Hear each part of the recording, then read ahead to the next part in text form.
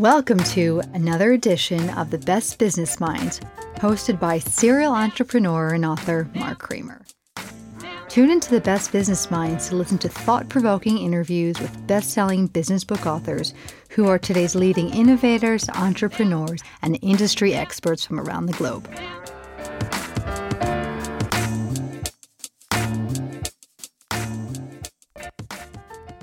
Welcome to another edition of The Best Business Minds, where we interview business leaders and academics that write thought-provoking books. I'm Mark Kramer, a serial entrepreneur who consults with family businesses and entrepreneurs. Today, our guest is Dan Gingiss. Dan, welcome, and please show the cover of your book. Sure. Hello, everybody. Thanks for coming. This is literally hot off the presses. I just got it this week. It's an advanced copy of my book, The Experience Maker, and it'll be available in September for purchase, but available for pre-order now. And thanks for having me, Mark. Oh, it's a pleasure to have you, and I loved your book. Dan, can you first tell the audience a little bit about your background?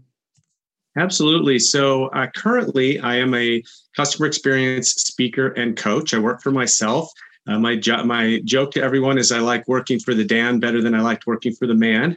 But I did work for the man for many years, over 20 years in corporate America, at big companies like McDonald's, Discover Card, Humana. So cross industry, mostly in marketing, but I evolved over time into digital experience and really fell in love with the ability to connect with customers and to really use customer experience as a marketing vehicle. So even today, I like to say that I sit at the intersection of customer experience and marketing. I speak like a marketer because I am a marketer, but I really feel the importance of customer experience. And that's what the book is about as well. Yeah, that's what I was going to ask you next is, why did you pick this particular title for this book? Sure. So The Experience Maker is the name of my company and also the name of the book. And the idea behind the term The Experience Maker, this is not a description of me. The term is really about trying to get other people to become the experience maker at their business. Now, when I worked at Discover, I do feel like I became the experience maker there. I was in charge of creating experiences, of eliminating barriers and customer pain points, of being that person who, as my boss once said, always wears the customer hat in every corporate meeting. That's the experience maker. And my book is aimed at, and my coaching services are aimed at teaching other people to be that person in their business, to always be looking at the details from a customer's perspective. It's so easy for us to get lost in the business perspective, to say, oh, let's do this because it's going to make us more money.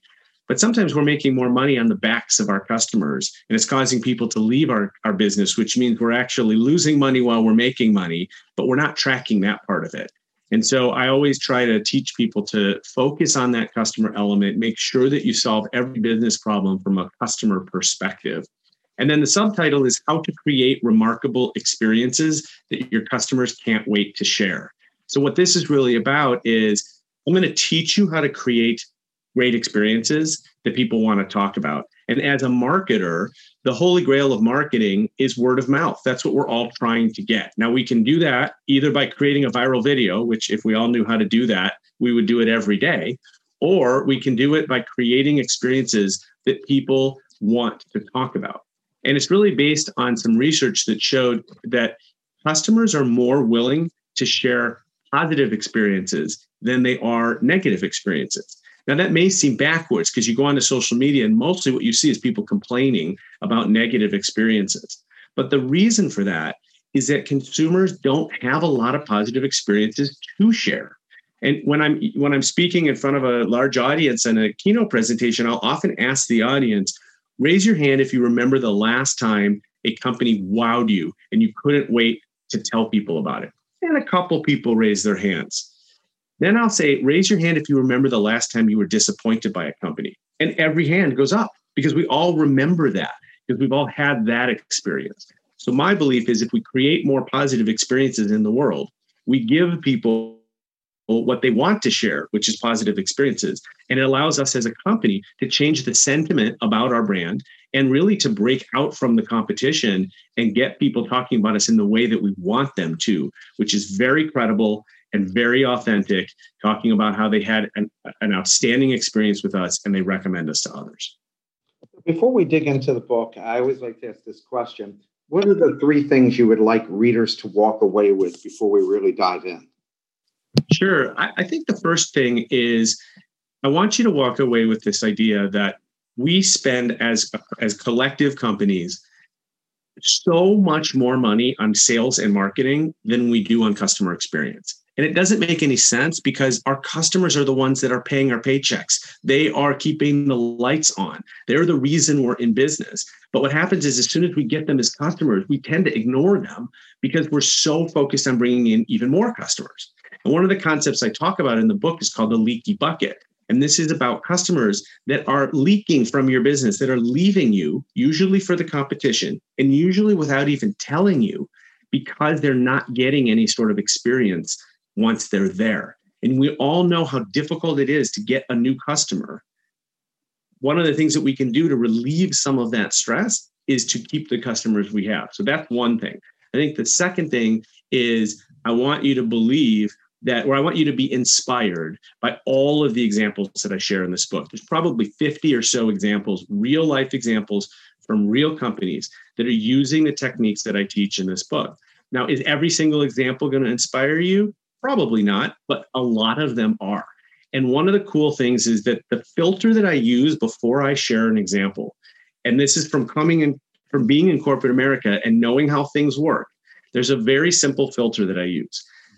The idea has to be simple, practical, and inexpensive. If it is not all three of those, it is not going to make it as an example in my book. And so when you see these examples, you should be inspired to say, why are we not doing this? We could do this tomorrow. I don't even need permission to do this if let's say I'm a middle manager or something, because I don't even need to spend any money. I can make this change tomorrow and improve the experience. So that's the second thing.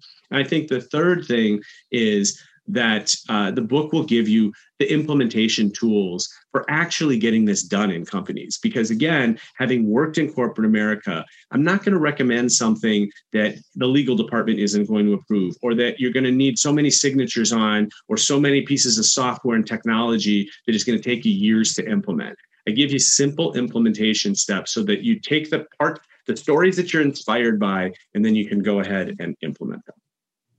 Yeah, and I thought the book was great and very useful, and especially as I'm launching another new venture. I thought there were some really good things to think about there. Well, what's your definition of customer experience? Actually, very simple. It is how customers feel about every single interaction with your company. And the two key components there are the feel part, because perception is reality. If customers feel that your mobile app is difficult to use, it doesn't matter what your programmers say.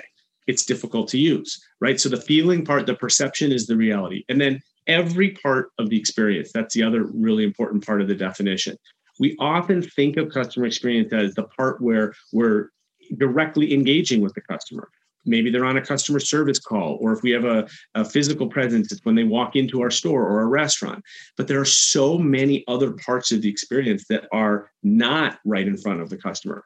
It's the part where they're researching. It's the part where they're applying for a credit card. It's the part, if you're a B2B, where they're reading over your contract, or they're paying your invoice, or they're looking at your legal disclosures, or they're trying to find something on your website. These are all parts of the experience, and they all add up. And what we see from research is customers are getting less and less patient. We don't have as many chances as we used to disappoint them. And so we've got to be aware of every interaction that they have with us. Because if we're really good over here, but we're really bad over here, we're likely not going to keep the customer. You're right. I mean, the competition is so vast and so global that if you're not on top of that, you're going to end up out of business in a very short order. You write in the introduction, there are three groups that every leader should focus on. Who are they and why?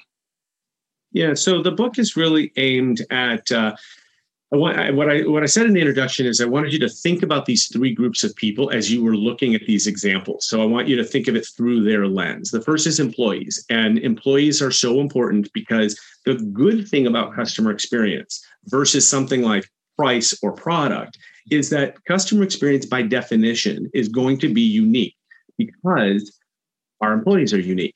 Only our company has our employees. And so customer experience is a lot tougher to copy, which is why it is such a great competitive advantage.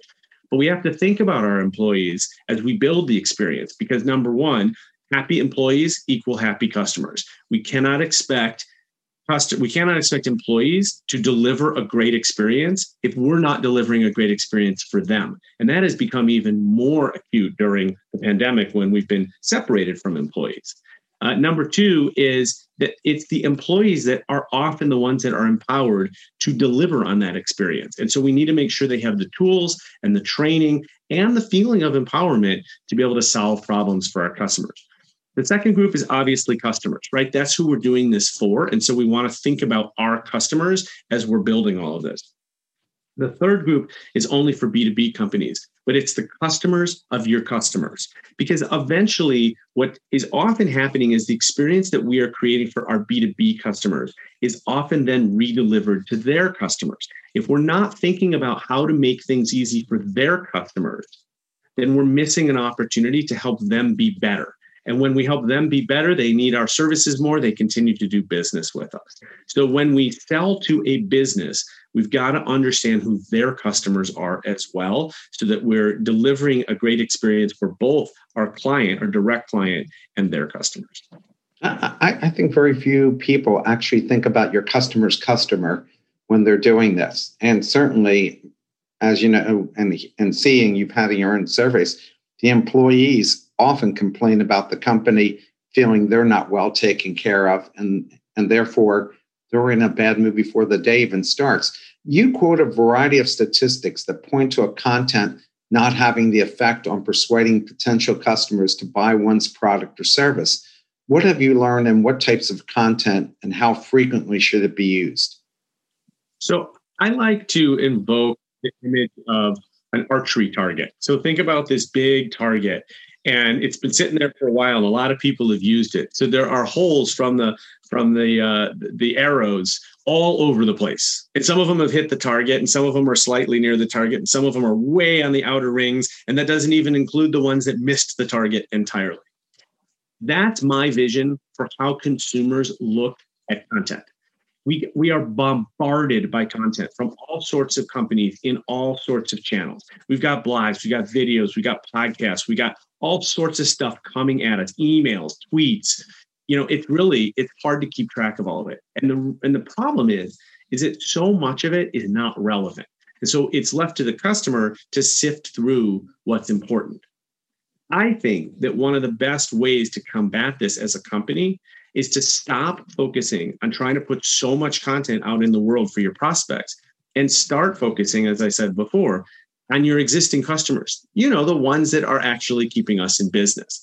First of all, they're going to tell you what kind of content is relevant. All you got to do is ask. And one of the things, I know you're going to ask me a question about this a little bit later, so I'm foreshadowing a bit, but one of the really key components that I come back to a number of times is the necessity of talking to your customers. I don't mean finding out their NPS score. I mean, NPS is a great net promoter score is a great statistic. It tells you how you're doing, but it doesn't tell you why you're at that score. And really the best way to get to that is to talk to your customers. You can do it in a survey form. Even better is to pick up the phone and call them. One of the things that I did when I was at Discover Card, and this was mandatory for directors and above, and I recommend this to every company. Every month, we were required to go to a meeting in which we listened to actual customer service calls. Now, these calls were not allowed to be cherry picked. They had to be random. And we would shift every month a different area of the business. So we might listen to credit card calls one month and home loans and personal loans and student loans, in other months. But what was fascinating is we would sit and listen to these calls. And there were two things we would look at. The first was, how did the agent do? And what kind of coaching would we give to the agent to help better solve the problem? But the second was even more important. It was, why did this customer have to call us in the first place? Because they had to call us with a problem, which means that somewhere in our experience journey, something broke or something didn't work the way we thought it would, causing a problem. There's an old adage in the contact center world that if one person calls, it means 100 people have the same problem. and just to the other 99, don't bother calling. And so we really listen to these customers. And I'll tell you, when you hear the emotion in their voice, the frustration, the anger, it will change you. It will cause you to act in a way that a report can never do. When you actually hear, and that's why we refer to it as the voice of the customer. I'm talking about the literal voice of the customer. It also helps to hear, what does your customer sound like? Are they older? Are they younger? Are they? Do they have an accent? Do they have, where are they from? You don't get that from reports. You don't get that from just demographic tables. You get it from talking to them and learning about them.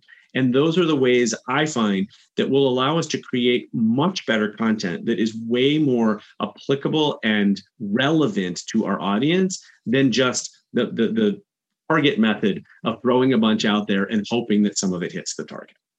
I have to tell you, you're totally right, because I do a lot of marketing plans and execution on them.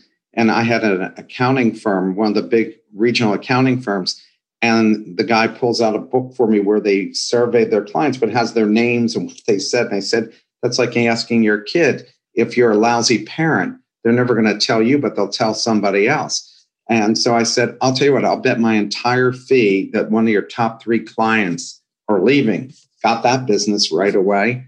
And I did. I found their second largest client was already in the last interview to replace them. And they were a $250,000 a year audit client. So without Mark, talking to these people.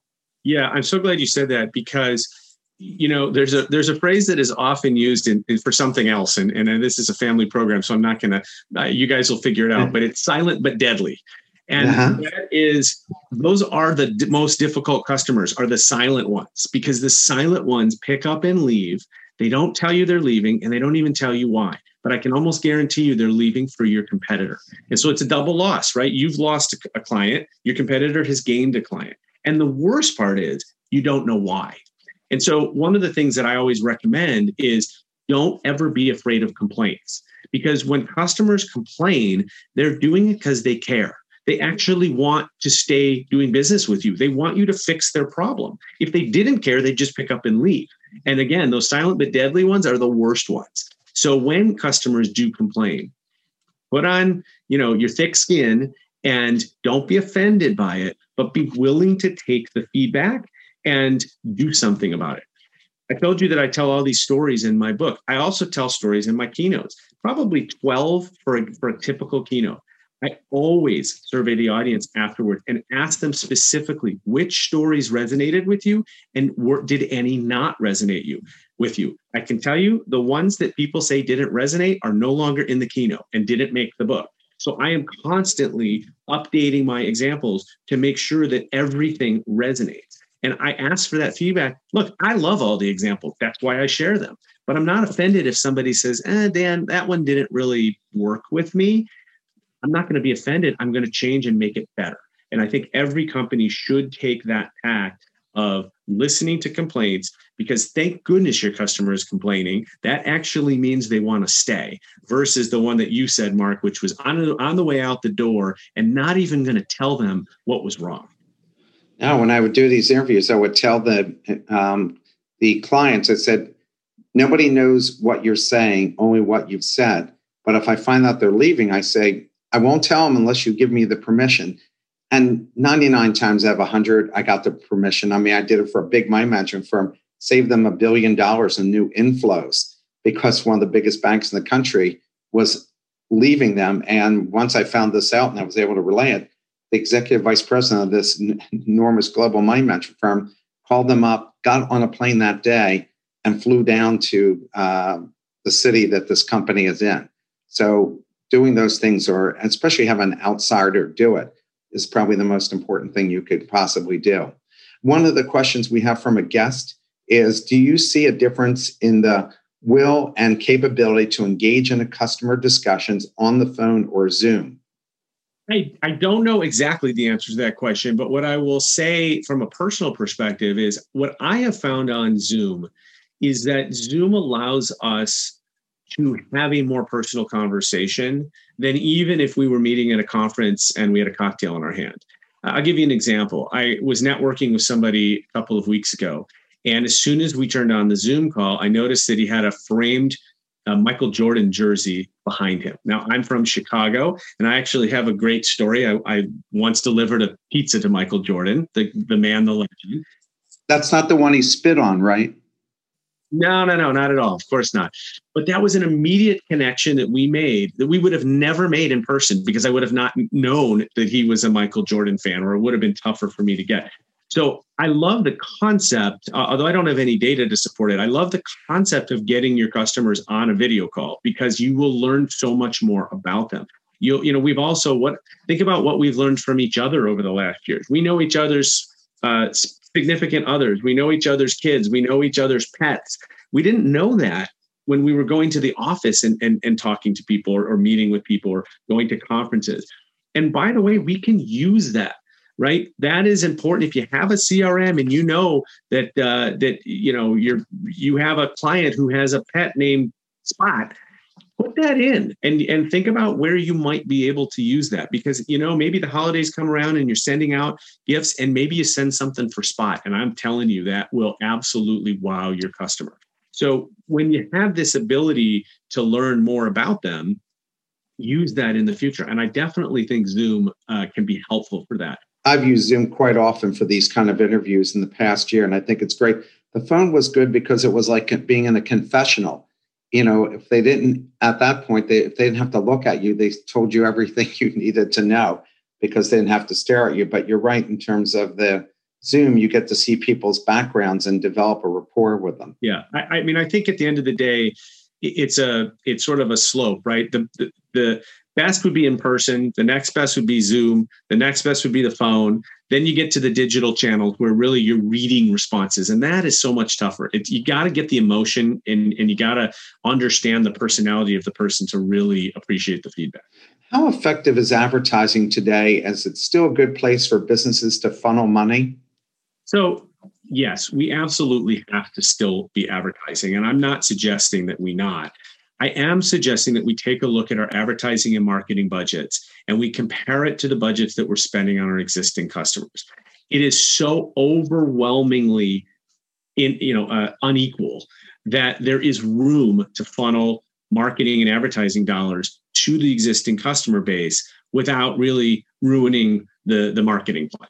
And that's all I'm saying, is that if we spend all this money to bring in new customers, but then we don't have a good experience for them, all we're going to do is churn. And and when you churn, and when you have a leaky bucket and you're losing customers, that actually makes it tougher on the sales and marketing team, because now they got to recoup the people that they've lost, plus they have to hit the gains, right? And so that's why when you look, especially now at startups, you look at investors and private equity firms, and then even as we go public, you look at the public markets, retention is becoming such a metric that people are paying attention to. If you can't keep customers, then who cares if you're good at acquiring them, right? And so that's really what I'm saying. I do think advertising still works. I would say my general feeling there is, remember that advertising is the beginning of the experience.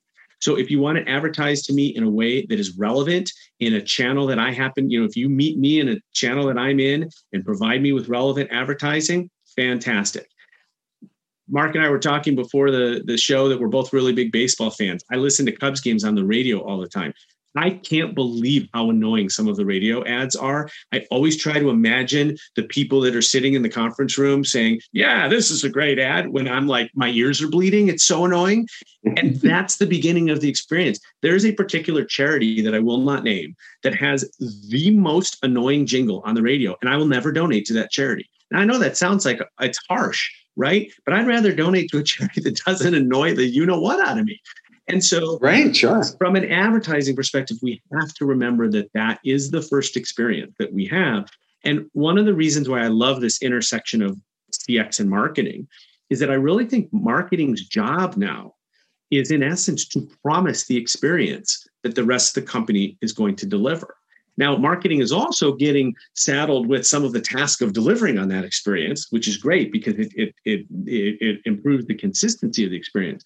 But basically, that's what advertising is doing. It's saying, come buy our product, come use our service, and here's what you'll experience when you do.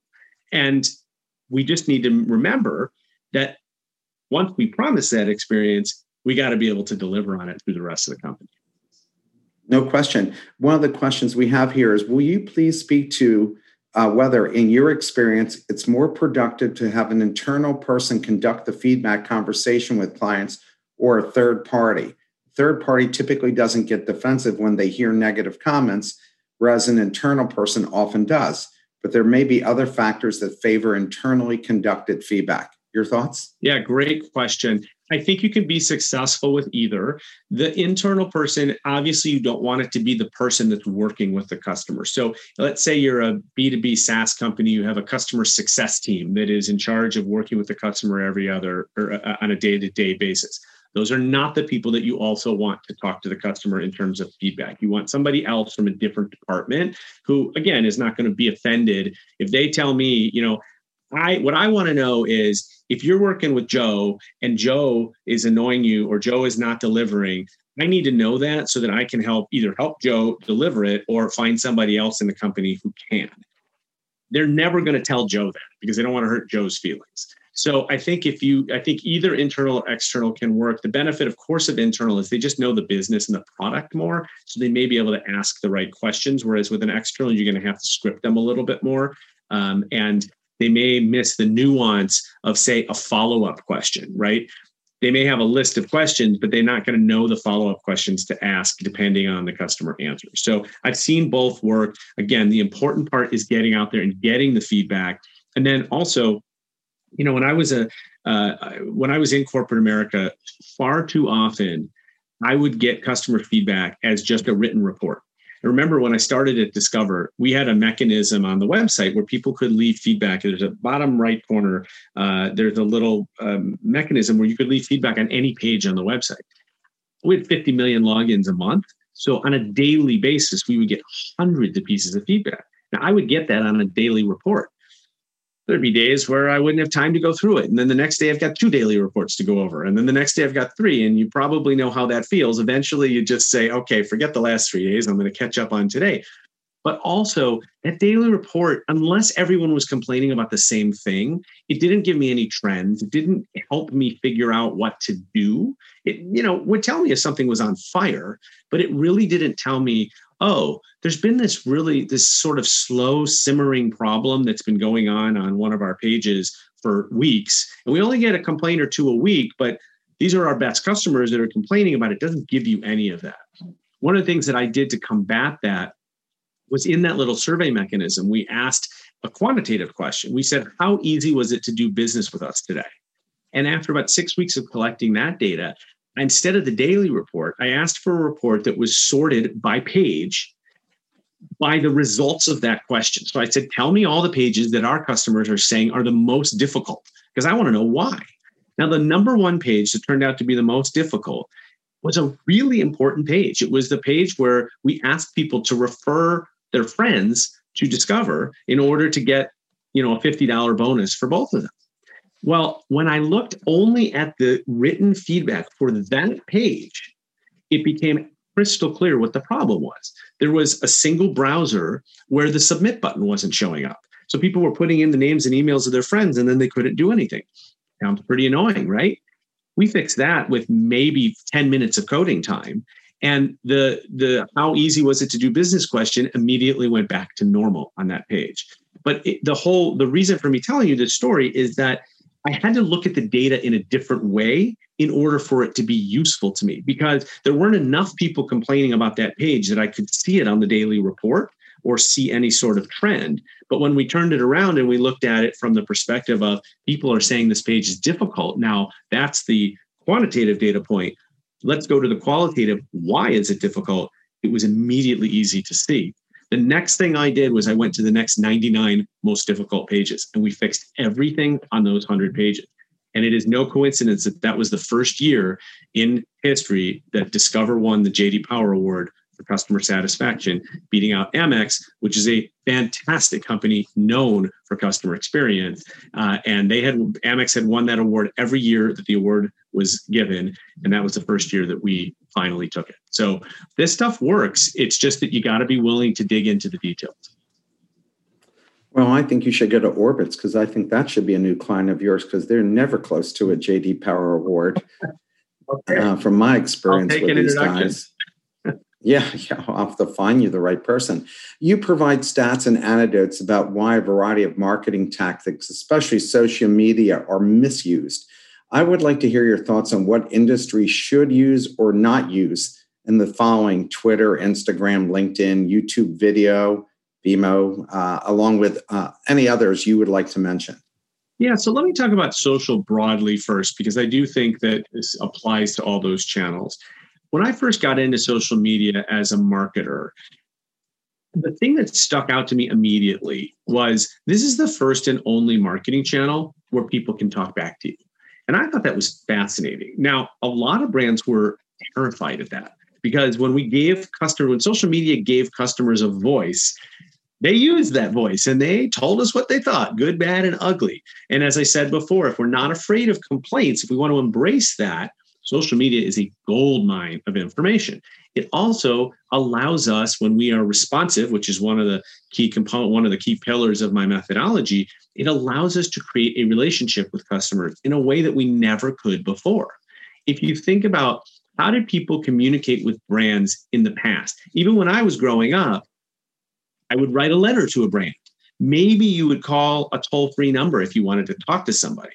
But basically, those were the two communication methods. Now someone can drop a tweet to us in a second and they can communicate with the brand. And the best part is, as brands, we can communicate back and we can establish this relationship. We can show customers that we care about them, that we're listening to them. So I still do not love social media as a marketing channel, but I think it is an incredible engagement channel. It is an incredible way to connect with the community that you've built of customers and to show prospects your brand's personality, what it's like to do business with you, the promise of the experience, et cetera. As to what channels you go into, that's going to depend completely on your business. When I worked for Humana, the main product that Humana sells is Medicare Advantage, which is an insurance product aimed at seniors. It didn't really matter that Humana wasn't on Snapchat because seniors are not hanging out on Snapchat. But boy, did we have to hang out on Facebook because we know grandma and grandpa are on Facebook, right? And so we had a great strategy behind Facebook that really allowed us to connect with lots of seniors there and frankly, to target them with our marketing, let's be honest. But we knew that that's where seniors were. And so we spent almost all of our social media resources on a single channel because that's where they were. Depending on your business, you may have to be in 1, 2, 3, 4, 5 or more channels. The question is, where are your customers? I will say that any channel that you want to market in, you should also be prepared to service in. And even channels like Instagram, where it's not really thought of as a service channel because people don't use it that often. If you're going to be out there posting pictures, you got to make sure that you're ready for somebody to comment on one of those pictures saying, I'm having a problem with your product. Because what happens when we market in social media is social media by definition is interruptive. Right? So we're scrolling, we're looking at cat videos and baby pictures, and then either we see an ad or we see an organic post from a brand. But this is interrupting our fun of going through those videos, right? Now, sometimes we'll see an ad or we'll see a marketing piece from a brand. And let's say the brand wants to tell us about their new product that they're offering. But that we don't actually care about the new product, but seeing that brand name sparks a reminder in our head. I've been meaning to ask them, I'm having this problem about something else. And so what do? We respond to their marketing ad with our customer service problem. And people do that all the time. Companies wish they didn't. But the reality is if you're going to be interruptive, you're going to spark that memory for people and you're going to cause them to respond in a way that is not, what we want is we want them to respond and say, ooh, so excited about your new product. But that generally isn't going to happen, right? So anywhere where you're marketing, you do have to be ready to service. What's the best way to use search for driving business? So I just had a great experience with a client of mine that was not using search hardly at all. And we spent the better part of 2020 building up content on the website to really improve their SEO result. And it is amazing what that can do. We tripled the amount of volume to the website, and we tripled the amount of keywords that the company was ranking for. And all because we put relevant content onto the website. It doesn't matter if you ever even market the content. That's not the point. The point is that search is such a valuable channel because when people are searching, they are demonstrating intent, often purchase intent. Now, think about that compared to what I just described on social media. I'm scrolling, and you have to interrupt me. I'm not in a purchase mode when I'm looking at cat videos. You are trying to get me in a purchase mode. But when I have searched for something, it is because I am already showing that intent. And it is absolutely critical that we're there to either answer the question or, share the details that the person is looking for. So I love search and organic search, SEO, as a way to get your brand out there and to answer questions and to create relevant content for prospects and customers. You mentioned the book that direct mail is still very effective.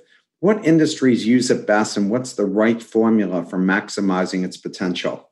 I grew up in direct mail. It was my first job out of college, so I still have some love for it. And interestingly enough, I spent 4 years in direct mail, and I then learned, this is a true story, that my great-great-grandfather was apparently credited with creating the first windowed envelope.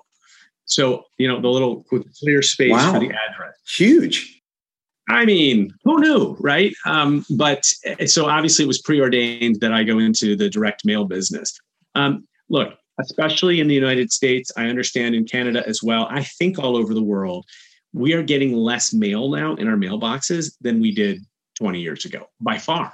And what that means is that we're actually looking at the mail that we do get.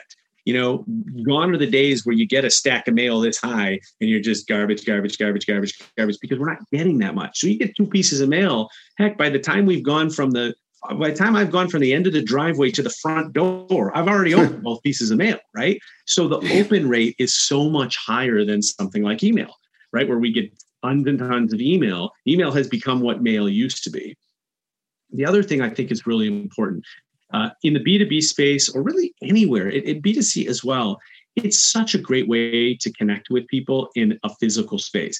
A lot of the conferences that I've been speaking at over the last year, which of course have all been virtual, have added some element of they send a box to all the attendees so that we can do something together, so that there's something that we share. Maybe we are eating the same snacks. Maybe we're, whatever, but there's something that brings people together, a giveaway or what have you, that would have happened in person, and now we're doing through the mail.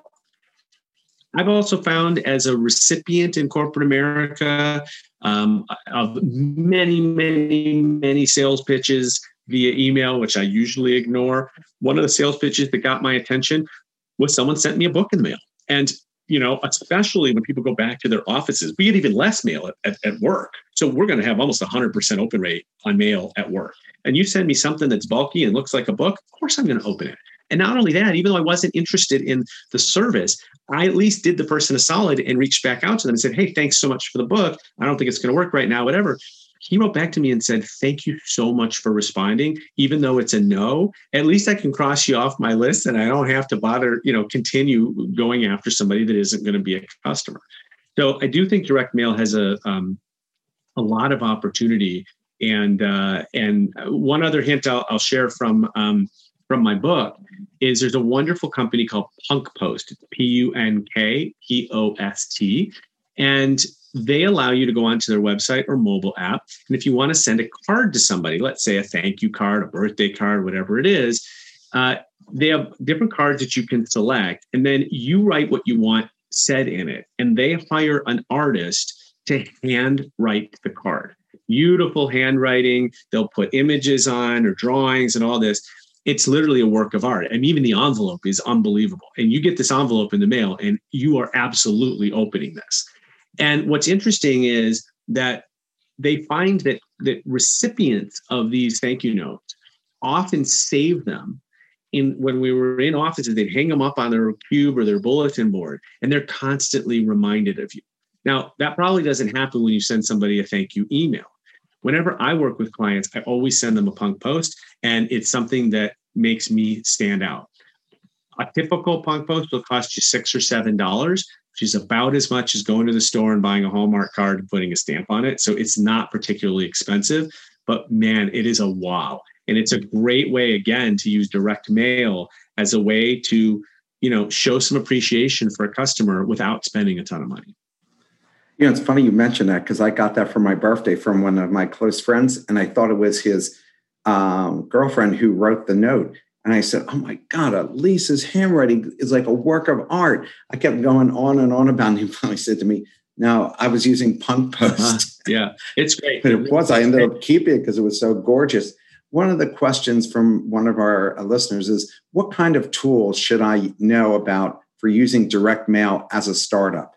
That's a really good question. And as a solopreneur, I'm trying to figure that out as well, because I'm actually working on a project where I'm sending out my new book to a bunch of influencers.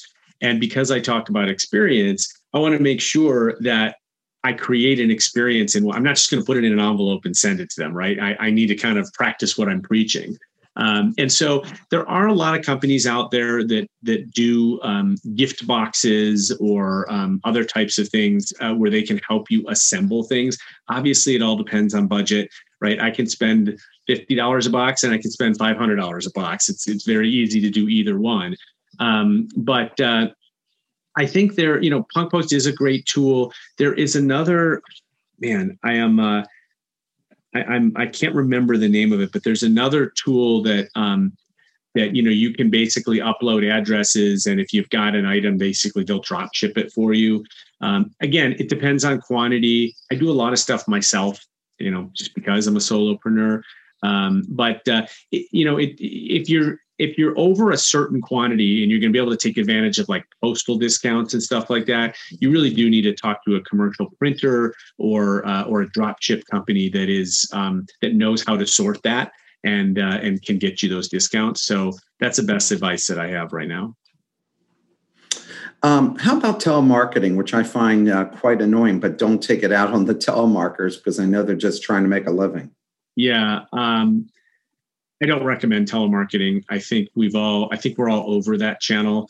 I think the number of times that I'm blocking numbers on my phone, it's unbelievable. And they just it's like playing a game of whack-a-mole. You get rid of one number and another one comes up. So I don't think it's an effective channel. And I think that the nuisance factor is just too high, that even if let's say you make 1,000 calls, you sell 10 people, and those 10 people are worth the expense of making 1,000 calls, you got to keep in mind that you also annoyed 9,990 people. And those people talk, and those people have friends and colleagues. And so I think the brand damage can be potentially very high as well. The only exception I would say, again, as we were mentioning before, is if it's a service call, if you're calling to find out how a customer is doing, if you have no sales agenda at all, I think it's fine. But I think calling to sell is not particularly effective. And there's even companies out there, again, Discover is one of them, that decided to make it a company policy that when you call customer service, they won't sell you on anything. Now that's a big change, right? And we all have called our credit card company in the past, and you always know that moment right at the end. There's like a little pause. Okay, here comes the sale. They're going to try to sell me on something. And Discover realized that customers hated that, and so they just stopped doing it. And I think it takes brave companies like that to say, okay, we're going to make our money somewhere else and not at the expense of annoying people. So I say no to telemarketing. But I'm open to any. If anybody wants to debate me on that, I'm happy to have someone take the other side. Yeah, especially if they're a telemarketer that's on here. But we do know one thing is if they buy your book and send it to a prospect, they are sure to get a conversation going. And more than likely the sale, right? Exactly. It's a great way. Buying a book that you like, not even my book, buying any book. I've said, here's one of my favorite books.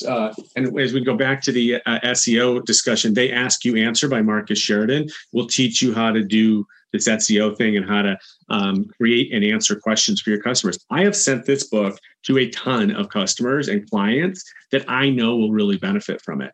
And so yes, if you'd like to send my book, I would love that. Thank you.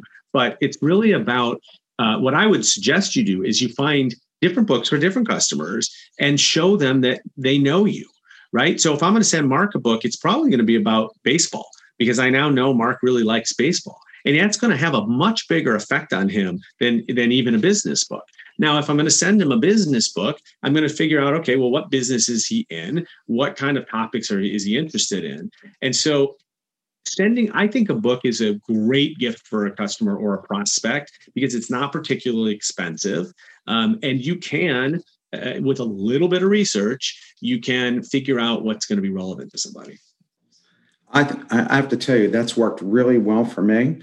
And I haven't sent my own books that I've written, but I think that one time there was a CEO in Philadelphia who ran a billion-dollar company, and I saw that his great-grandfather was a Duke grad, his grandfather was a Duke grad, his dad, him, and his dog was named Duke. So I assumed that he was really big into Duke. Pretty good assumption. So I bought the book about the 79 basketball team that lost to Kentucky, and I said, from one Duke fan to another, and I sent him that book. 2 weeks later, I got a call from his secretary inviting me for lunch. He wanted to meet this rabid Duke fan. This is before the internet. I had to go to the library and look up everything on Duke basketball. So I was prepared to have a real conversation, but that opened the door. And the other thing about sending books is that it shows that you're reading and thinking and constantly improving yourself. So it kind of makes a statement to people about this. So I think it's only a win-win for everyone.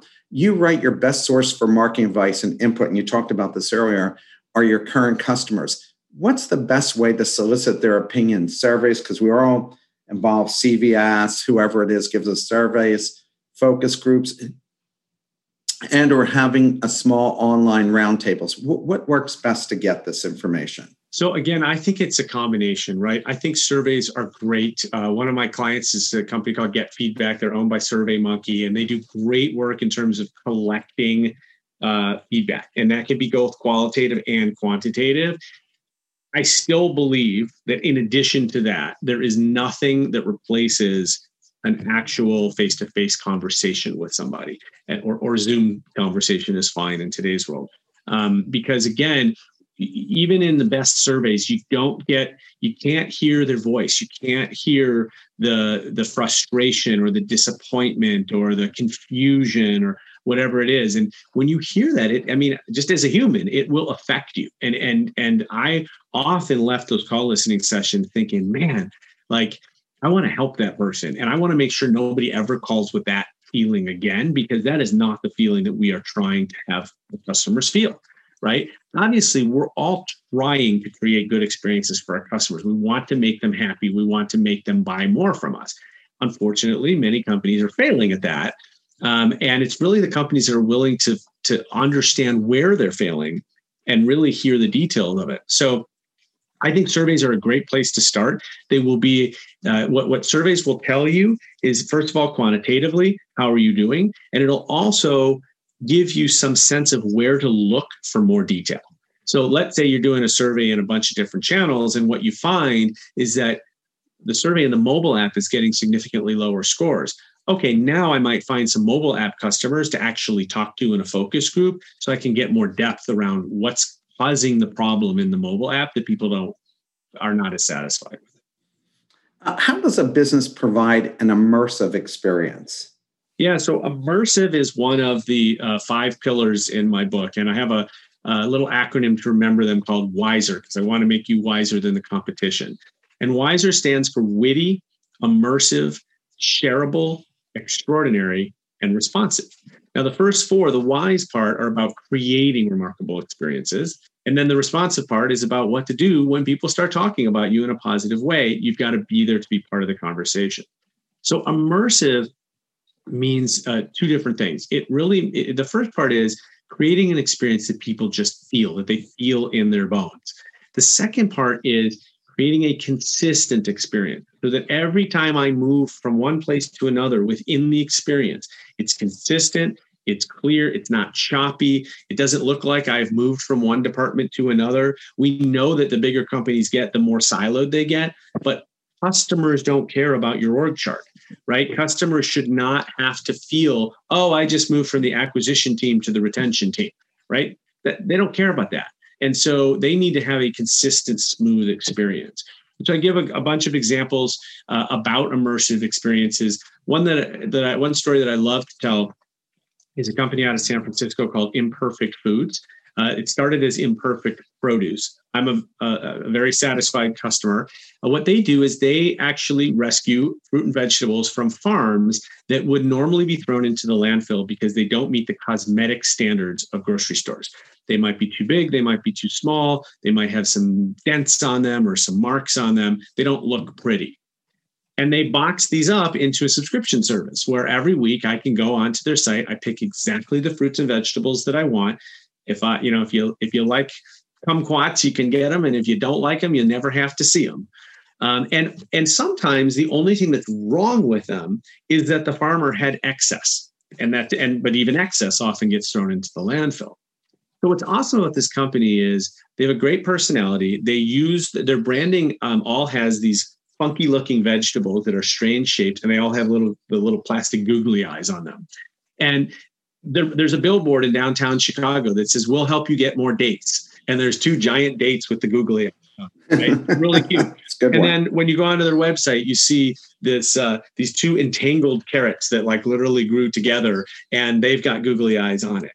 And so when you go through the experience, everything fits. It fits their brand personality. When you get the box has some funny things written on it. And you actually want to look at look at the bottom of the box and all that because it's fun. It's a fun experience. And then when you open up this stuff, one of the things that they do that keeps me going is they measure the exact amount of produce that Dan has kept out of the landfill, as well as the water and the CO2 that I have saved farmers by not having to have them replant. When I go on the website, I see my numbers continue to go up.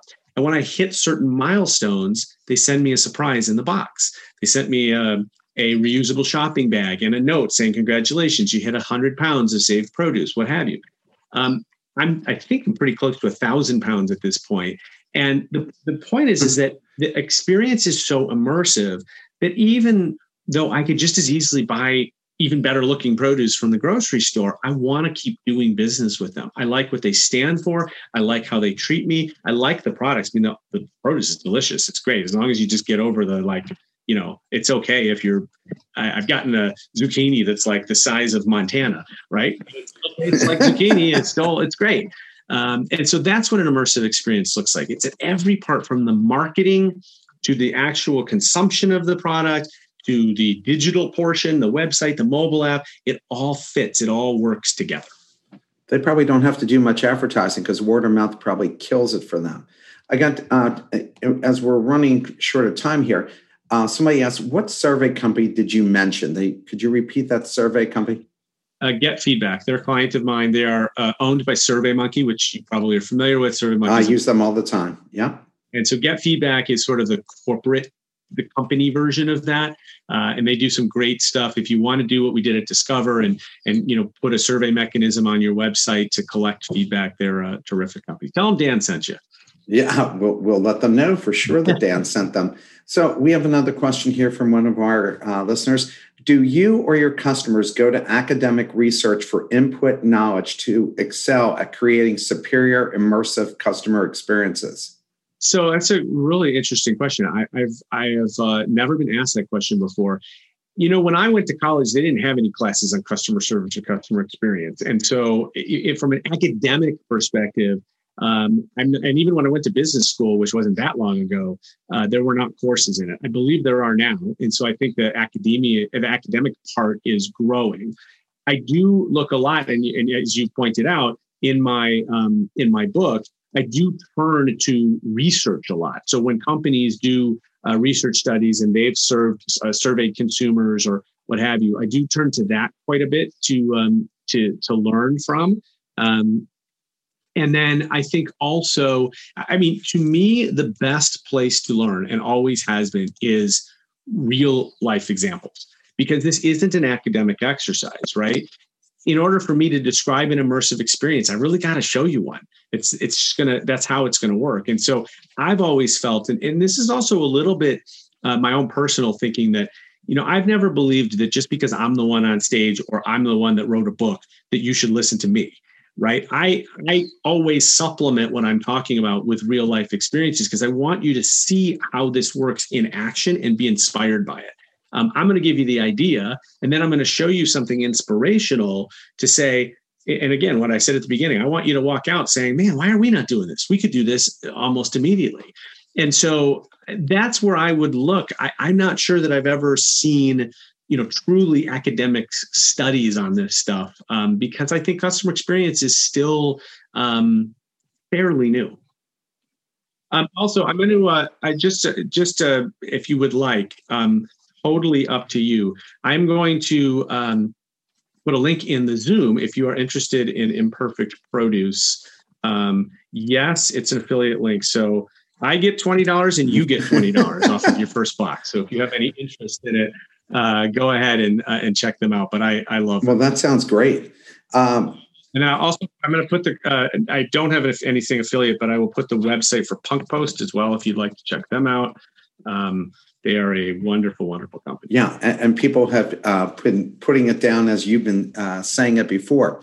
You mentioned in the book that you suggest companies ask the question, who isn't your customer, and why should you ask that? Yeah, so I love that. And this is really aimed at B2Bs, I think, more, although B2Cs can certainly learn from it. But the truth is we waste a lot of time trying to sell to people that are never going to buy our product. And so if we know who isn't our customer, we can actually save a whole lot of money, a whole lot of time, a whole lot of resources, and a whole lot of frustration from our sales team to have them only focus on people that are. That's why that guy that I called and said, hey, I'm not interested, the one that sent me the book, he so appreciated it because I guarantee you, he already had in his little CRM system 17 follow-ups for me. And now he doesn't have to do that because he knows I'm not the right fit. And I think it is a valuable activity to go through to figure out not just who your product is or service is for, but who it isn't for. What are the most this is two more questions, and we're going to let you go for the day. And you've been fantastic. What are the most devastating mistakes companies can make that can destroy customer relationships? I think the first is not listening to your customers. It all starts with listening to your customers. Again, I said before, you got to have a thick skin because customers are going to tell you what you're doing right, which is great, but they're also going to tell you what they don't like. Now, the stuff that you're doing right, don't gloss over that. You should be doing more of that, right? So people really like the fact that, I don't know, you send them balloons on their birthday. Then keep doing that and do that for more customers, right? But if they really can't stand your hold music when they call into customer service, you may have not ever given consideration to hold music. By the way, there is a story about hold music in the book as well. And how taking that's what we call I have a podcast as well called Experience This, and we refer to stuff like hold music as the required parts of your business that you can still make remarkable. So think of required parts of your business like contracts and invoices and hold messages and voicemails and even like out of office email messages. We just did a really fun segment on some of the best out of office email messages. I just created, because I want to practice what I preach, a really fun error message on my website. So if you hit a bad page, you're going to get a fun message, right? These are all required parts of our business that there is no law that says you have to be boring. And so there are opportunities like that where you can create an experience where one doesn't necessarily exist. Here's our last question for you. What future technologies will have the biggest impact on attracting and retaining customers? Yeah, I think one of the ones that I'm seeing that is really, I think, making some waves is augmented reality. So augmented reality is different from virtual reality. Virtual reality, think about putting on the goggles and you go to a different space. Augmented reality is where you use your phone. And for example, I was recently buying new carpeting for my home. I take a picture of the room and I can immediately try different carpets in my room and see what it's going to look like. Or I'm buying furniture from IKEA and I can put the piece of furniture in the room. This is so cool. And especially in a time where we're not going into stores as much, but I think that is absolutely, you can do it for anything. You can do it for engagement rings. I mean, you pretty much can try on any clothing. You can look at any piece of furniture, anything in your home beforehand. I think that is I think that technology is going to continue to grow because it just helps people envision things better. We're also painting my house, and I'll tell you, that is scary, right? You don't want to pick the wrong paint and then have them put it all up and you hate it, right? So being able to kind of look at it before they actually do the work is super helpful. So I definitely think that's a big one. Yeah, I'm seeing a lot of startups in that area as I run the Angel Venture Fair. We're getting proposals from all over the world, people looking to raise capital in that area. Dan, you have been fantastic. I noticed that practically no one dropped off during the entire time that you spoke. So we know that they were very engaged and got a lot of great information from you. I want to thank everybody from around the world because we have listeners from 38 countries that listen to the show. So we again appreciate it. And we look forward to your next book. This was the second book you wrote, correct? It is. And let me launch this one first before we start talking about book 3. But I appreciate it. And thank you all for being here. Thanks also for the questions. I love getting questions. If you want to connect with me outside on LinkedIn or Twitter or on my website, I'm happy to answer any other questions you have. And I love engaging with people. Well, I'll make sure they get that information. Have a great weekend. Everybody have a safe weekend. Take care. Thank you for listening to another episode of The Best Business Minds. Tune in every Friday at 12 p.m. Eastern Time for our live recordings. Go to www.thebestbusinessminds.com for more information and follow us on LinkedIn and Twitter to be kept up to date with our upcoming guests and other bonus material. See you next time.